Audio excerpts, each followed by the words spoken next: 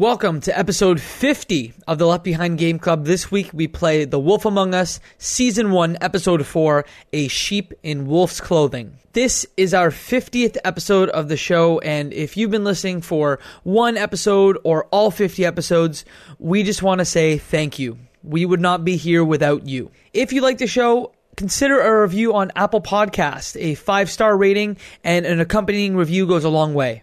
Episode 4 of The Wolf Among Us starts out with a bang, and it made some of us a little sick. So how did you guys feel then when you have to reset the bone yourself? So I was sitting in the couch in the fetal position, just like visibly Heaving. Just heaving hard, because you have to like place the bone, and it's not the first time that gets it. You literally have to pull the bone out and put it. It's not good.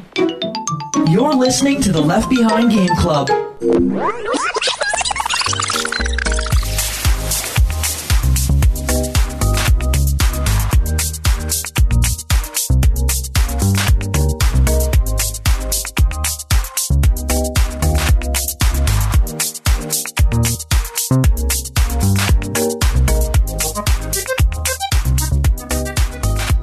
Welcome to the Left Behind Game Club, our never-ending attempt to make sure that no game is left behind. I'm your host, Jacob McCourt, and today I have two friends with me. The first friend, you know him, you love him. His name is Michael Ruffalo. I'm excited to talk about another great episode. Let's talk about another great episode with another great friend. His name is Mo Murtati. Episode 4. Let's go, boys.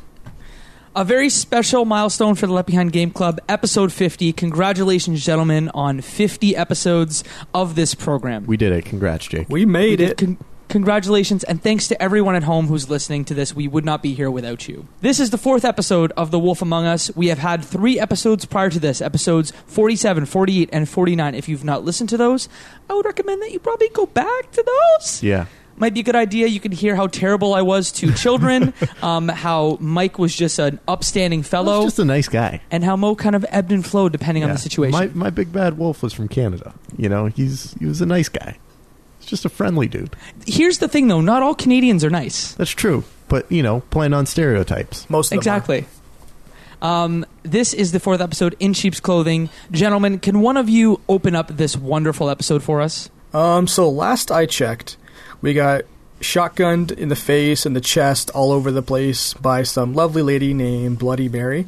We also got our arms snapped in half, and we met, I guess, the major villain in the series, the Miracle Man, the Mystery Man? The Crooked Man. The Crooked Man. So that's kind of where we left off. We saw him kind of drive off in a limousine. We met Bloody Mary, the violent new antagonist, and we're kind of like stuck there, giving up our only asset.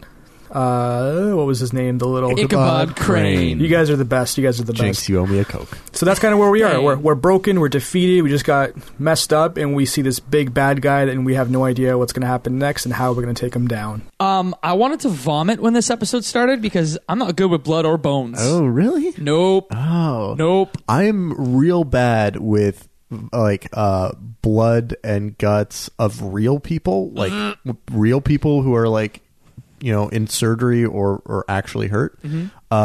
But seeing like, you know, video game violence and gore does not bother me at all. So that's desensitized. That's the thing with me, though. I'm the same way as Jacob. When I see realistic, believable portrayals of injuries, especially how The Wolf Among Us did it with the bone sticking out of the hand, your wrist and your palm kind of limp laying down there, that kind of did it for me. I said, that's believable. I'm in the game. I'm this person. I'm the big bad wolf, and my arm is broken.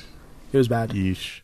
So how did you guys feel then when we get to one of, I think, the first QuickTime events in this, where you have to reset the bone yourself while Dr. Swinehart was pulling all of the hollow shell bullet fragments out of your guts? So I was sitting in the couch in the fetal position, just like visibly heaving hard, because you have to like place the bone, and it's not the first time that gets it. You literally have to pull the bone out and put it. It's not good. Mo, were you in the same boat? Even worse. So I had a weird situation with episode 4. I originally started playing it on my PC, like my home gaming machine, and got maybe like 15 minutes into it and didn't have time to finish it. So when I picked up the game, I was mobile on a laptop on a train. Oh, and no. I realized I had to start the game over. Now, the wonderful thing about saves is they don't connect to your machine unless you're connected to the internet. There's no like Steam Sync unless you're able to do that. On the train, there's no Steam Sync. I didn't get any of my saves. In my head, I'm like, oh my goodness, I'm about to attach someone's arm and this poor passenger next to me is going to see it. Can we just imagine and roleplay a second the train passengers who are watching Mo play The Wolf Among Us where a guy's like arm is being replaced? I would probably want to die. I'd be like, especially with your proclivities of not appreciating gore and violence. I'd be like, oh, look at that hairy, attractive gentleman in video game form. He looks, oh no. Sorry, I thought you said hairy, attractive gentleman. I thought you were talking about Mo. I heard the same thing, Mike. I heard the same thing. I was like, oh, Jacob. Very, very No, I was kind. talking about Bigby. Gotcha. Yeah, I mean, no offense, Mo. No, none taken. I was actually flattered. So... Yeah, it was just as cringy as you guys can imagine. But then again, for me, I said, I have this 4-hour trip. I'm going to be able to knock out episode 4 and episode 5. I don't care who's sitting next to me. Let me just get this game going. So yeah, I put it together. I might have jumped a bit too when I attached the arm back into its socket. So, okay. So we all get through the mini game or the quick time event of putting our arm and resetting the broken bone. So the first question I want to ask you guys... So this episode was called A Wolf in Sheep's Clothing.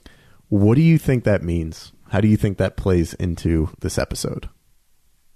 Did you have any hints or ideas going into this? Not really. I think now that you bring it up, Mike, I kind of... This might be like that turning point in the game where you kind of have to decide, like, what big bad wolf are you? Are you the wolf in sheep's clothing? Or maybe are you the fragile sheep that's going to follow along? That's an interesting way to look at it. That's kind of where I saw it, because at this point, you hit that wall, you're almost completely defeated.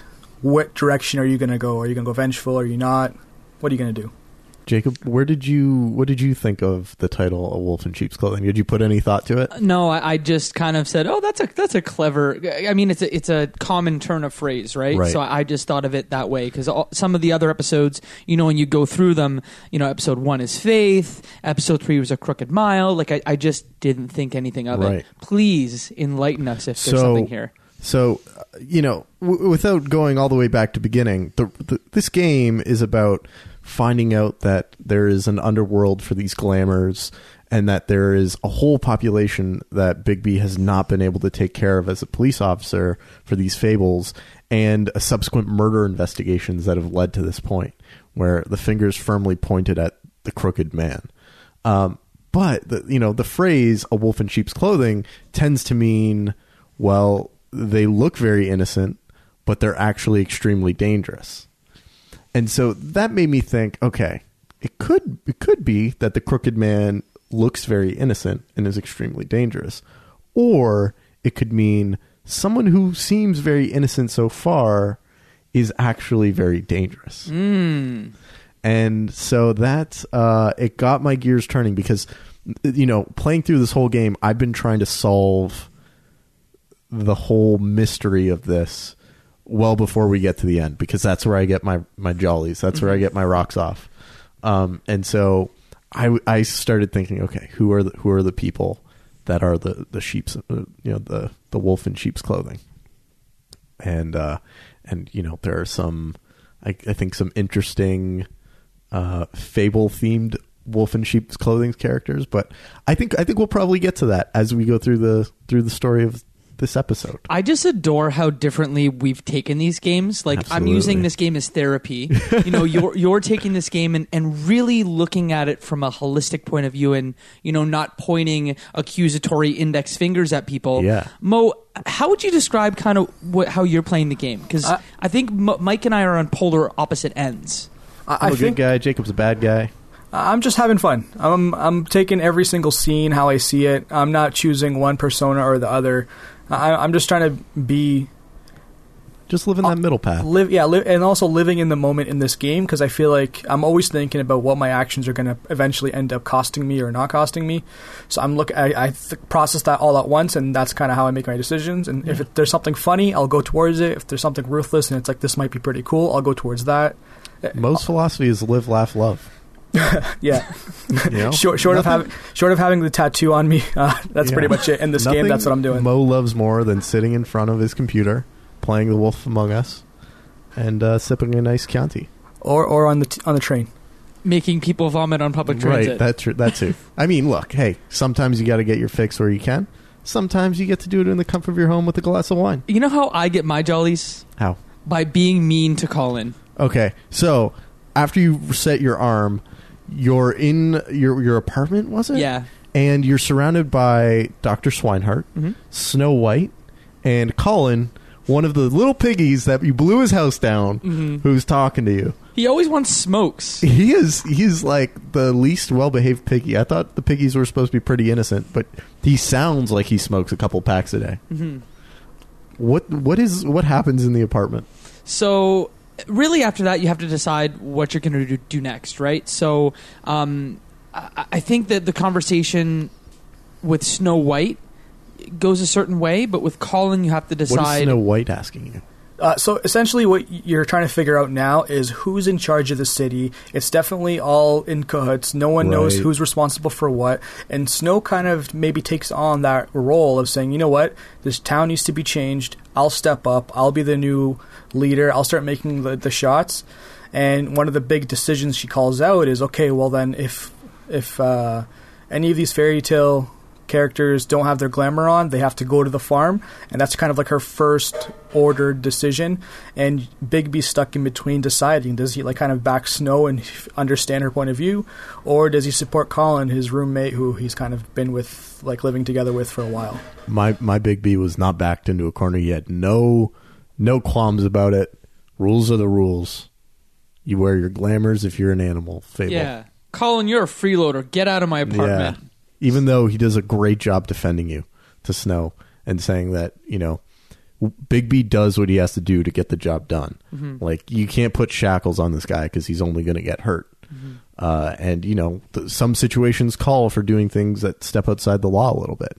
What did you guys do in that situation? I just know that Colin is using me and that he sees the man who's making the bacon, pardon the pun. Wow. So I'm just like, Colin, get out of my house. Stop trying to steal my cigarettes. I felt the complete opposite. I thought I huffed and puffed and blew his damn house down. So I kind of owed him one. And this was kind of the one where I said, you know what, he's also a day one. He lives with me. He's my roommate. He's a day one. I'm going to have to make sure he's taken care of. Crew. And Snow, she wasn't elected. She's kind of just taking on this position, throwing out orders here and there. Who gives her the right to kind of just boss all these and torment these characters around? I just saw what happened. They can't afford glamours. And you know what? If anything, Colin gets the pass. Maybe we can enforce it to everyone else. I think that's also the route I did. I said Colin can stay, but I'm not enforcing it or whatever. See, I did feel sympathy for the whole glamours are expensive. And it's unfair to the Fables who don't look like humans. And there's kind of... Colin makes an okay argument that, like, he's a pig. Like, you know, it's a weird pet, but some people might have a pet pig. He's trying to be a ham all the time, and I'm just not about it. The thing... the thing that... I could keep going. Don't, please. I just tell him to hoof it and hightail it out of here. Jacob McCourt, the pun lord. So at this point, though, this is when you kind of find out... Thank you, Mo. Yeah. So at this point, this is kind of where you find out that I think Nerissa is in talks and wants to speak to you, because she's at the end of that last episode, she saw the interaction with the crooked man and yourself, and she looked like she had a guilty face and wanted to continue the conversation with you. So you kind of trot along back to your office, I guess, and you have like a one-on-one desk kind of chat with her to kind of figure out what's going on. I think this is exactly when, like, she's trying to break through the spell, like when she's talking, or because she's not able to speak specifics about what's been happening, but you can tell somehow, some way, or I guess I picked it up pretty quick, that she's trying to tell me who to look at and what's going on, but she absolutely can't. So it's very vague hints. Did you guys pick up anything early on or no?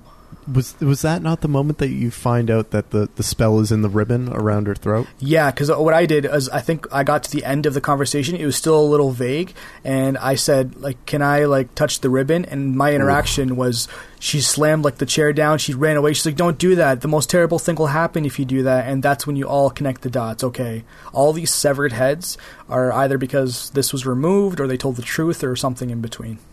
I also just wanted to get to the bottom of things, and I just went for the ribbon. Oh man, what a big B. I just entered. I pulled a big B. Womp womp. I think this in particular gets you down the same path regardless of what you do. Because my initial playthrough, I got to this point, and I think I asked, like, is there any way to break the spell? And in that dialogue, you kind of reach over to, like, tell her that, and she still freaks out.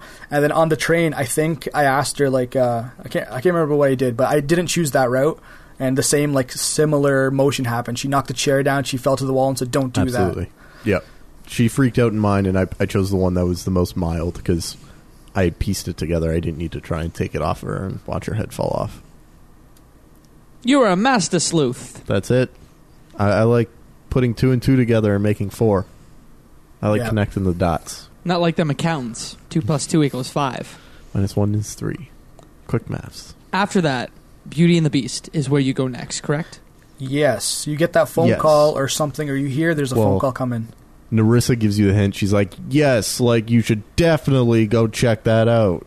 Where she doesn't tell you exactly what it is, but she's like, yeah, like, definitely go see them. Mm-hmm. And so you head over to the apartments, and you're like, oh, it's true. They do have the smallest apartment in all of the Woodlands.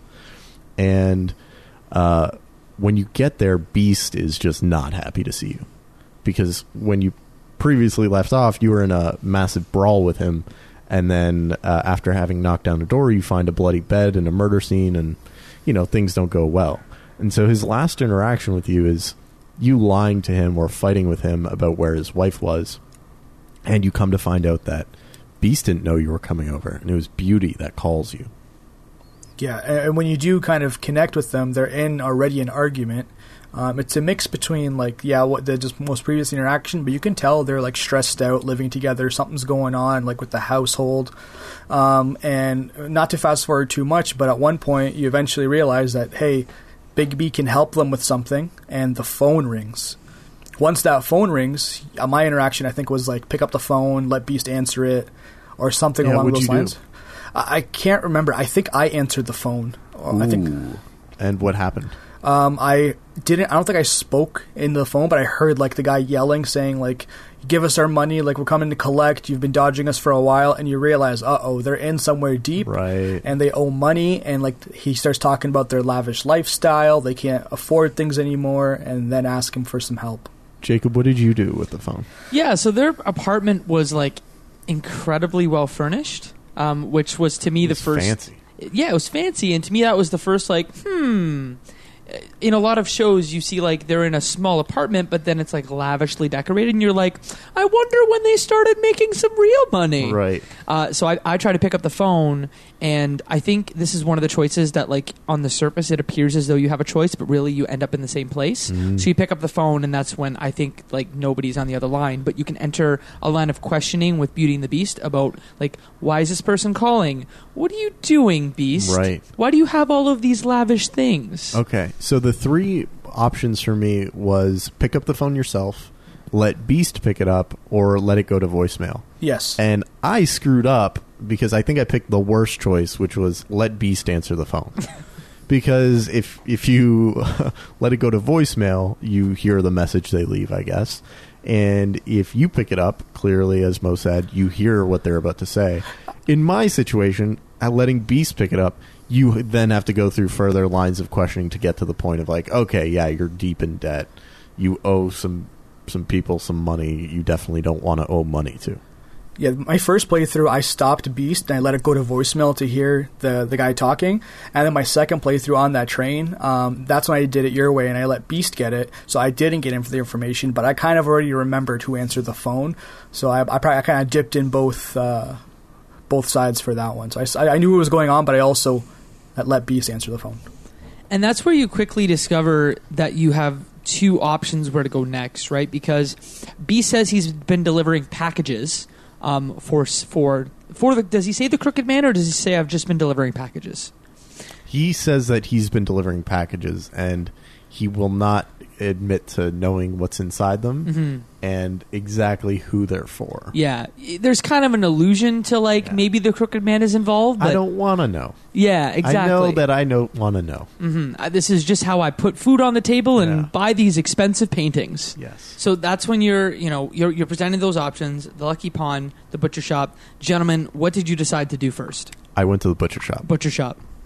I went to the butcher shop as well.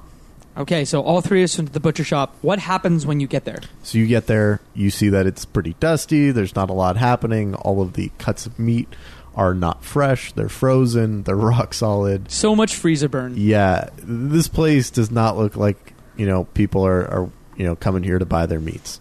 And so you can look around, you can interact with the space. Then I think you ultimately ring the bell. I think before that you're given the option to smoke inside or not. Right. Which I smoked inside. I totally smoked inside too. Yeah. I was like, screw these people. I'm going to huff and puff and blow this storefront down. And so, so you ring the bell and the butcher comes out and he's like, oh, shit. He's like, well, Bigby, let's, what kind of cut can I get you? I can cut you a fillet if you want. I can cut you, this top sir, it's half price. I wonder why it's half price. Yeah. Have you ever heard of Ziploc before? That would keep the freezer burn off your meat. And so you end up cornering him in this conversation, and he's like, let me just go check in the back. And he hits his button on the way, and you move towards the back, and you're like, damn, this dirty damn butcher decided to hit this button, and that's not a good sign. It's a panic button you come to discover. Yeah, and so you're walking through the back in this dark butcher space with all of these hanging cuts of colon just there. Big pork slabs just hanging from the ceiling. And it was so you're trying to track down the sound of the butcher trying to get through and trying to escape. And then you ultimately find him at this back wall trying to move stuff so he can get inside this metal door to the back of the place. This whole time, though, I'm thinking this shady butcher, but at the same time, too, I wasn't sure if he was in on it or if he actually was an innocent butcher, trying to make his way, maybe stuck in a tough spot. I couldn't tell either way which side he was kind of leaning towards. Did you guys? I thought he for sure was the wolf in sheep's clothing. Oh. I thought that he was a person that looks very meek, mild, and innocent and was going to murder me or attempt to murder me in the back with all of those cuts of meat. This guy, just because he doesn't sell much doesn't mean he doesn't know how to cut things. Okay? Yeah. I got right to the back, so there's a confrontation at the back. I thought this was a really cool set piece moment where you're walking through. I was tickled pink the whole time I was walking through these call-ins on the hooks. And all you can hear from the back is Johan, that's the butcher's name, kind of call out and be like, oh, don't come back here. I'm just tidying up. Just don't mind me. And you finally get to the back. You confront him, and you see a bunch of delivery boxes that Beast would have been delivering, and you have a physical confrontation with Johan. So what did you guys do when you got to him? Did you question him, or did you start to get physical? Oh, I'm a good wolf. I'm a good big bad wolf. So I didn't lean on him too much. I just asked him questions. Mo? I punched him square in the face. No. I definitely got physical. I was kind of frustrated. I said, this guy, if he doesn't know anything, he's still getting the hammer because he's not giving me any information whatsoever. So I gave him a punch or whatever. Okay. And I don't even have to ask what Jacob did. We know we beat the crap out of him. Yeah, squeezed his face real good. Ooh. And what happens to his face when you squeeze it? He makes these sounds like you're squeezing someone's face. Ugh. Just imagine you're squeezing someone's face. What sound does it make? I have a problem. You do. Let's move on. Yeah. So you get into the back and you find essentially a chemistry lab and a code on the wall for all of these different glamours. And you end up talking with Johan and you find, okay, this is where they're mass producing these glamours. These are for all the people they're producing the glamours, and they can make this stuff nonstop. And you see these shackles on the ground, and they're bloody. And there's all kinds of stuff there. And you realize that Fables have been enslaved here, making these glamours. This is not something that people are doing willingly. Because if you have someone that you're paying a decent wage and they would do that willingly, you don't need to shackle them to the ground. So clearly some things that are not going well have happened back here. And it sounds like they've been happening for a while, ever since the AC broke down and they forced their way back there. And so you end up finding out that it's the Jersey Devil, Bloody Mary, and who else? They ended up playing a card game back there in the middle of a heat wave. And he thought he was doing them a favor, and then they squeeze in. So and just start taking over his operation. Yeah, they took over, just like the mob. Just like the mob. All that I could think of. Oh, shoot, it's a meth lab. Breaking Big B. That's all I thought immediately. Breaking Big B. That's immediately what I thought of when I entered this place. I did not expect like a glamour lab in the back of this butcher shop. Yeah, no, I didn't either. It kind of came from out of nowhere, just with him opening up that gate, cranking it open, and then holy crap, it's Breaking Bad, like Jacob said. And that's, yeah, exactly with Mike. I got to the same point. It's becoming like a crime mob, mafia kind of storyline now. You understand there's a big guy at play, he's got lieutenants, and everyone's staying silent or else they get their ribbons pulled. Mm-hmm. That's kind of where we kind of, I guess, finish off with the Butcher. So one of the details that I'm wondering if you guys picked up on, and it made like the hair on the back of my neck stand up. So we see, if you inspect the whiteboard, that there are all of these lists of names of different fables who need glamours. Did you guys take a look at the list of names? Not at all. The only thing that I noticed in particular was that they were sending glamours to the farm, too. That's all that I noticed, which I'm like, why are they sending glamours to the farm? You don't need a glamour if you're at the farm. But what did you notice, Mike? So there's Mrs. White up there. Yo, what? Right? There's a Mrs. White on that board. There's a Mr. White as well, which confused me. But there's a Mrs. White up there. Yo. Yeah, so it was like, are you telling me that Snow White is glamoring as other people and doing things? Or is this telling me that people are glamoring as Snow White and maybe the person that I'm interacting with is not Snow White? Yeah, because they don't specify, like, is the list for who you're turning into, right, or who the client is. It's just a list, and that's so funny, Mike. Your head must have been spinning because you're already thinking about the wolf in sheep's clothing. Snow White's going to be the villain. Oh my god, like trembling now. You figured it out. Yeah, exactly. I started like, oh damn, like I can't back Snow in anything now because like she might be the wolf in sheep's clothing. She might be the one who orchestrated all of this to knock down Ichabod Crane and become the new mayor of Fabletown. Oh my god. This could be a political drama more than a crime drama. I just picture Mike hyperventilating like, oh my god, I did it. I figured it out. I beat the game in episode 4. Now I don't even need to play episode 5. I was tempted to send you guys messages like, wolf in sheep's clothing? Could it be? Mrs. Snow White? What did you do when you figured that out? Did you like throw down your controller and you were like, I'm done? Well, I wasn't convinced that I had figured it out, but it definitely made me think like, okay, there are way more options here for how this story can go than what I was initially thinking. So it definitely opened up the possibility space. Now that our minds are blown, can you just help us bring them back and say, where do we go from here? We have to go to the Lucky Pawn. Right. So we head to the Lucky Pawn, and you find the Jersey Devil getting into a fight with the Huntsman. And the Huntsman's like, my dude, where is my axe? And the Jersey Devil's like, what kind of place do you think this is that you can just leave stuff here and it's going to be here when you get back? Like, this is also a storefront. And so they start getting into a fight, and you kind of have to decide, who are you going to back up in this fight? Which seems like a pretty easy choice to me. I don't know about you guys. What did you do? I took down the old man with the glasses because I knew he was a lieutenant for the mob bosses. He's definitely just as bad as Bloody Mary. And I know Woody had like a genuine... He just wanted to rough the guy out because he sees him as just like a tiny dude, maybe.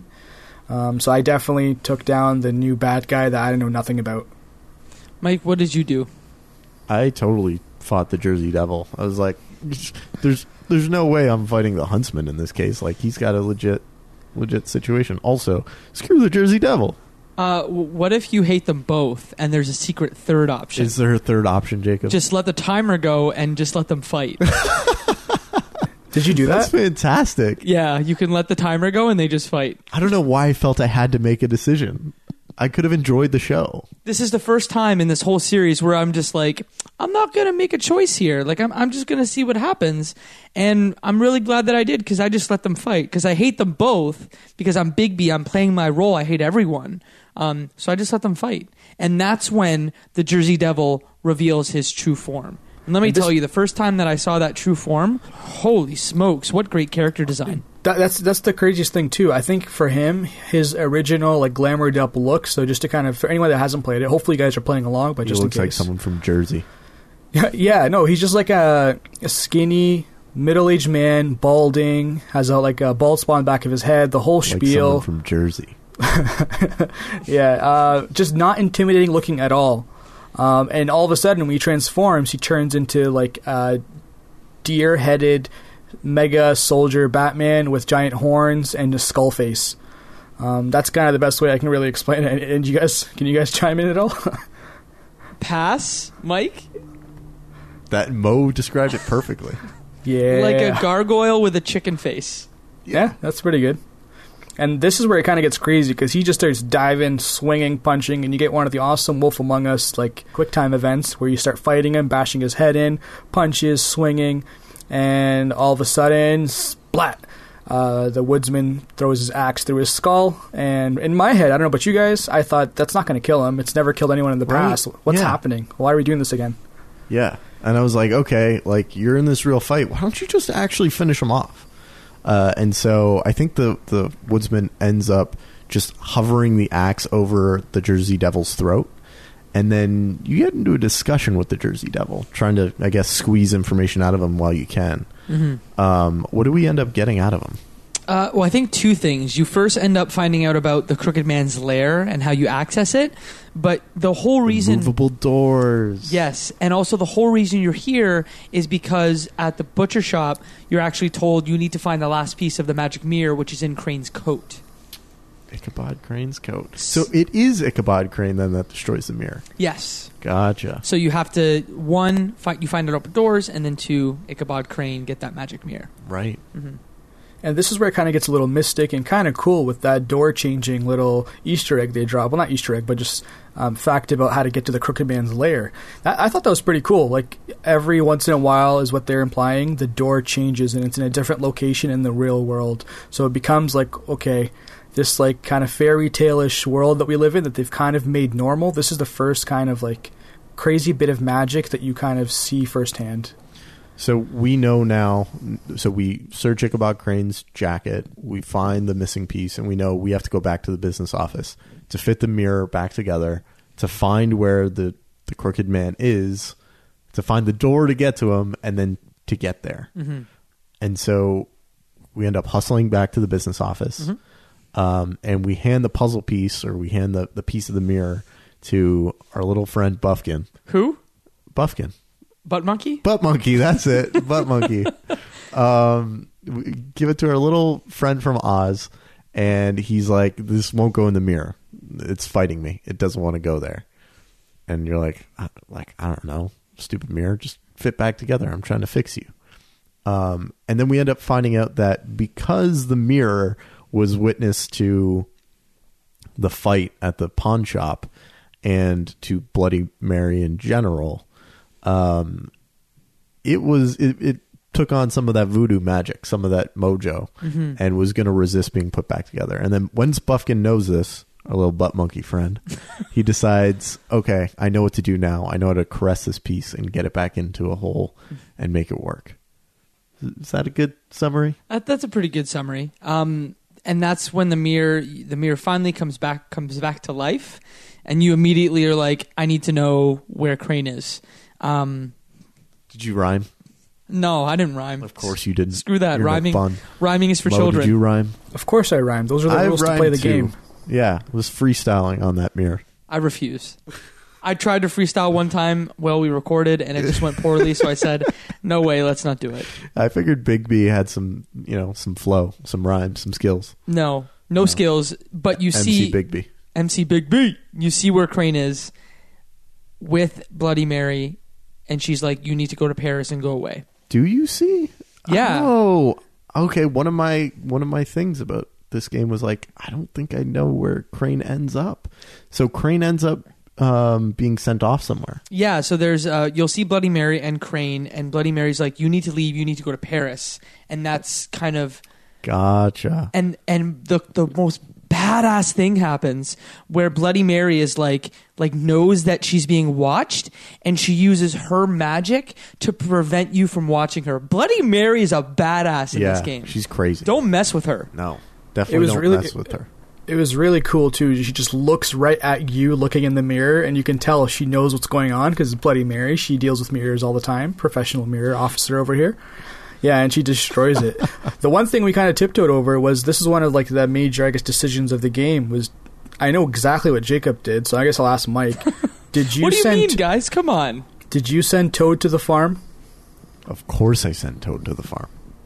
I sent Toad to the farm as well. Jacob, I'm assuming you kicked him to the farm. Wow, gentlemen, we agree for once. And on my platform, only 22.2% of players sent the TJ and Toad to the farm. Same. I did not think I was being harsh. I was like, this is the third time I found you, Toad person, not glamored as a person. Yeah, you're going to get us in trouble. You need to glamour up. There was complications every time with him if we didn't interact properly with him. The one time he kind of lied, his boy was in danger because the Tweedledees and Tweedledums are at their place. He's not helpful. Yeah, just send him to the farm. He'll be fine over there. I know it sucks, but in my head, because I'm thinking I am the big bad wolf, I'm like, oh, he'll come back soon. This is just a temporary to make sure the city gets safe, and then we'll bring all the citizens back, even though that's not part of the story. That's what I thought. Oh, Big B, you're making me go to the farm. Is that a bad? That's a bad, Mr. Toad. Okay. I'm sorry. But better than most of yours. Yeah, Thank better you. than most impressions. I think it's the hate coming through, gentlemen. So you find out what's going on there, and you have to see. I think the next piece is figuring out how to get to the Crooked Man. Correct? Right. Yeah. So you look in the mirror, you see that the Crooked Man's seal is moved to a new door somewhere in, I think, Greenwich Village. Central Park. Oh, Central Park. That's where it was. And so Big B storms on out to go get there as soon as possible before the seal moves. And when you get to the door, you open it up, you go through this gate, and who greets you on the other side?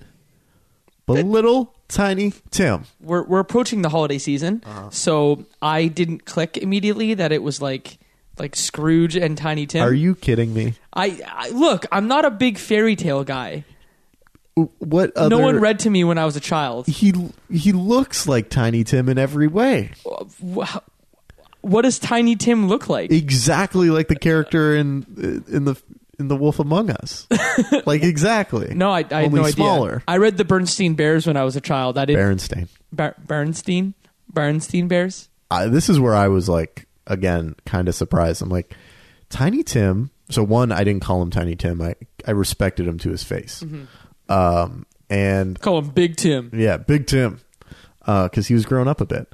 I was surprised because it sounded like he liked working for the Crooked Man. And I was like, oh, so this is where they're going to start throwing in some more moral grays here. So with Tim, though, throughout that little kind of part where he's walking you to this random doorway, we don't know what's going on whatsoever. We just know you're being followed along to a doorway, and you're kind of given the option. Do you be kind to him? For me, I figured, you know what, this might be a complete story turn. I might not understand what's going on. It might get flipped on its head. So I was totally patient with him. I walked to the door slowly. He really wanted to walk me to the door because he said that's his only job and he has to do it. So I said, what's it going to hurt? I don't hear any commotion. Followed along, opened the doorway, and sure enough, what do we see? It's like a round table of baddies. Yep. And I totally felt the same way. I was like, one, sure, I'm going to totally respect this guy. Let him do his job. The second thing was, it's like, why would I want to be in front of him? I'm not going to turn my back to someone who works for the guy who I'm going up against. And also, if something bad is going to happen, I'd rather have his back to me or us being side by side. Just from a purely paranoid strategic perspective. Jacob, you were a complete dickhole to him. I can totally guarantee. Was that what you did? Yes. Yeah. I walked fast because I'm like, I don't have time. I'm a busy man. I'm a detective. I don't have time, Tiny Tim. Yeah, you need to walk faster. I need to walk faster. I walk faster. Let's go. And how did he react to that? He was not pleased by that. Right. I think that I kind of made him feel, tiny as a man.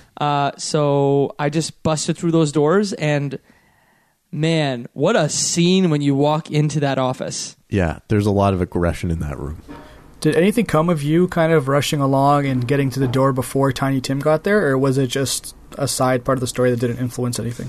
Well, no, the Crooked Man, Tim enters afterwards, and he's very apologetic. You can tell that he respects the Crooked Man a lot for everything that he's done for him. And the Crooked Man, surprisingly, I was expecting mafia boss, in the Godfather sense, not this very nice. He was almost nice, the Crooked Man. He was gentlemanly. Yeah. He's like, Tim, it's all right. Was he British? I don't remember. But I don't think he was. no, but in my mind, he's British, because in my mind, everyone in this game is British except for Bigby. But he said, it's all right. You're fine. And that's when I just went on a tirade and was just mean to everyone. Yeah, you were a dickhole. Yeah, well, there's only one choice left. Once you enter the room and you see the remainder of, if you've... All the lieutenants together. Yeah, if you've killed D, he's not there. Oh, really? Yeah, because I killed D, remember? I was really frustrated in mine, which I guess we'll explain in the next episode. That he was a bit of a dick, and I'm like, my dude, I didn't kill you. I spared your life. Mm-hmm. What are you going to look at me like this for? Oh, and see, I just got the eyes, but understandably, I killed his brother. Yeah, you killed his brother. Yeah. And then the final choice you're given, I will read out the options. Okay. You have the option of, the Crooked Man invites Bigby to talk. The options you're given are, no, you're coming with me. All right, let's talk. You can threaten him, or you can just smoke. So... Mo, what did you do? Because I'm not actually convinced I know what Jacob did here. I approached it just like how I guess most of us did. We don't know much about this. This is definitely a bad guy. I can't really get into a fight because every bad person is here. So I said, all right, let's talk. Wow. Let's see if we can figure this out. Okay. I lit up in his nice cigar room. Nice. Is that what you did, Jacob? No, I threatened him. Oh my gosh. I was actually torn. I was like, which one is more disrespectful? Just smoking up in this guy's room, or, saying you're coming with me, dickhole, let's go. Mm-hmm. No, I threatened him to his face. What happens when you threaten him? It's like a hard cut to credit. So, that was a real moment. Because this episode is pretty short, right? Episode 2 is short. Episode 4 is short. This game moves. It gets clicks. It does. After the first 2 episodes, when they're setting up that story, the rest of those episodes just keep moving. Yeah, I think this game, I clocked in under 5 hours. But episodes 2 and episodes 4 are definitely 40-minute episodes. Not much happens in this one. I find compared to everything else, this penultimate episode is the one that kind of the least amount of things happen. And that's okay. But that's where we end this episode. Gentlemen, any more comments about episode 4 before we close? I was just really excited to get into episode 5. I started it immediately. Mm-hmm. And same with me and the passenger that was sitting next to me. We both started episode 5 right away as well. Did someone join you on the train while you started playing? No, but there's such close seats that I was playing on my laptop, and he was definitely a part of the entire ride, watching, figuring out, or trying to figure out what kind of craziness am I playing. We will be back next week for episode 5, Cry Wolf, of The Wolf Among Us, which will be our last episode in the Wolf Among Us series. If, as we've said before, if somehow you've stumbled all the way to the end of this and you've not heard the first 3 episodes, you can check those out at leftbehindgame.club, along with another 46 episodes of this show. Like we said, we've just hit 50. So again, thank you so much for listening if you've listened to a slew of our episodes. If folks want to interact with the community that has been built around this show, Mike, where would be the best place to do so? You can find us on Discord at leftbehindgame.club. There's a big fat button right in the middle. You can click on it. You get teleported into a community of people who are very cool, who share a lot of really good game deals that are drying up my bank account, and are talking about the latest game that we're playing. What were we talking about earlier? We had a really hot discussion around What was it around? Discless Xbox. We were Yes. talking about whether you should buy digital copies or physical copies of games. We were talking about game collections and what the best way to preserve them is, and how you're ever going to be able to play games like this in the future. And I think we even talked a little bit about the new Xbox backwards compatibility improvements. So, yeah, there's a lot of cool discussions that are happening. Jacob, so word on the street is we have a fancy dancy Reddit subreddit now, correct? That is correct. So if you go to reddit.com/r/Left Behind Game Club, we're posting all of our content on Reddit. In addition, there are a couple threads that kind of go with the show. So if you are on Reddit and you like this show, check that out. Again, that's reddit.com/r/Left Behind Game Club. Mo, if the folks want to find you on the internet, where's the best place to do so? On most social media platforms, you can find me at mmertati or mmertati.com. Mike, where can folks find you? At Ruffalo M on most social places online and michaelruffalo.com. Jacob, where can the people find you at? They can find me at Jacob McCourt, primarily on Twitter. You can find me on Instagram too. My website, jacobmccourt.com. And that, my friends, is one less episode left behind.